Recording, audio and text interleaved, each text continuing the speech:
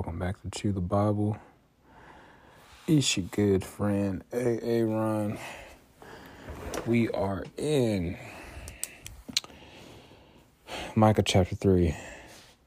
Read now the CSB. Unjust leaders judged. Then I said, now listen, leaders of Jacob, you rulers of the house of Israel. Aren't you supposed to know what is just? You hate good and love evil. You tear off people's skin and strip their flesh from their bones. You eat the flesh of my people after you strip their skin from them and break their bones. You chop them up like flesh for the cooking pot, like meat in a cauldron. Then they will cry out to the Lord, but he will not answer them. He will hide his face from them at that time because of the crimes they have committed. False prophets judged. This is what the Lord says concerning the prophets who lead my people astray, who proclaim peace when they have food to sink their teeth into, but declare war against the one who puts nothing in their mouths. Therefore it will be night for you without visions. It will grow dark for you without divination. The sun will set on these prophets, and the daylight will turn black over them. Then the seers will be ashamed, and the diviners disappointed. They will all cover their mouths because there will be no answer from God. As for me, however, I am filled with power by the Spirit of the Lord, with justice and courage to proclaim to Jacob his rebellion and to Israel his sin.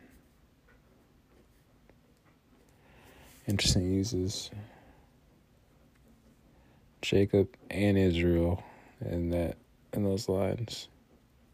Jacob's rebellion, Israel's sin.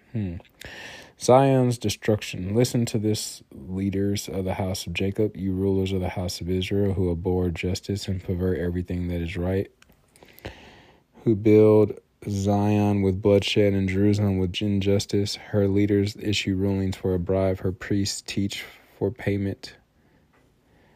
Sounds like some Catholic stuff. For her prophets practice divination for silver. Yet they lean on the Lord, saying, isn't the Lord among us? No disaster will overtake us.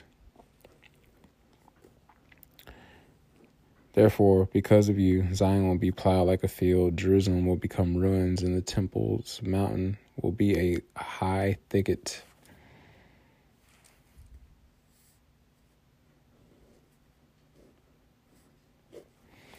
All right, Tony, what you got to say? Micah compares these leaders with cannibals. Instead of protecting the people they are supposed to lead, they devour them. That these false prophets proclaim peace when they have food to sink their teeth into, but declare war against the one who puts nothing into their mouths means you could guarantee a good word from them by filling their stomachs or pockets. If you were poor with nothing to offer, however, the prophets only had harsh words for you. This state of affairs will make it hard for the poor to trust God, and it will give the rich a false sense of security. The punishment for giving false light, that is spiritual insight that deviates from God's truth, is experiencing darkness. A kingdom man like Micah relies on the Spirit's power, not his own, and is willing to speak boldly, calling sin what it is.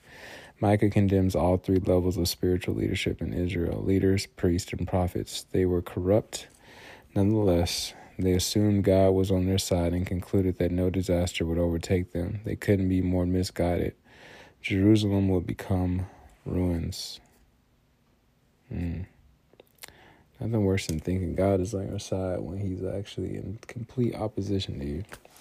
Heavenly Father, thank you for this day. Thank you for bringing me home safely. I've been driving since 7 o'clock last night, all the way to almost 8 this morning. Thank you, Lord, for just bringing me home safely, surrounding me with your angels. Thank you for your mercy, your grace, your power, your love. You continue to order our steps. Thank you for every single person that's listening to this podcast. Just open the floodgates of heaven and just rain on them, Lord. Not just blessings, Lord, but rain your grace in them. Flood our hearts with your grace, your mercy. Let us just know how much you love us. And help us to walk in integrity and pour that same love out on others. In Jesus' mighty name I pray. Amen. I know it was the blood. I know it was the blood. I know it was the blood for me. One day when I was lost, he died upon that cross. I know it was the blood for me.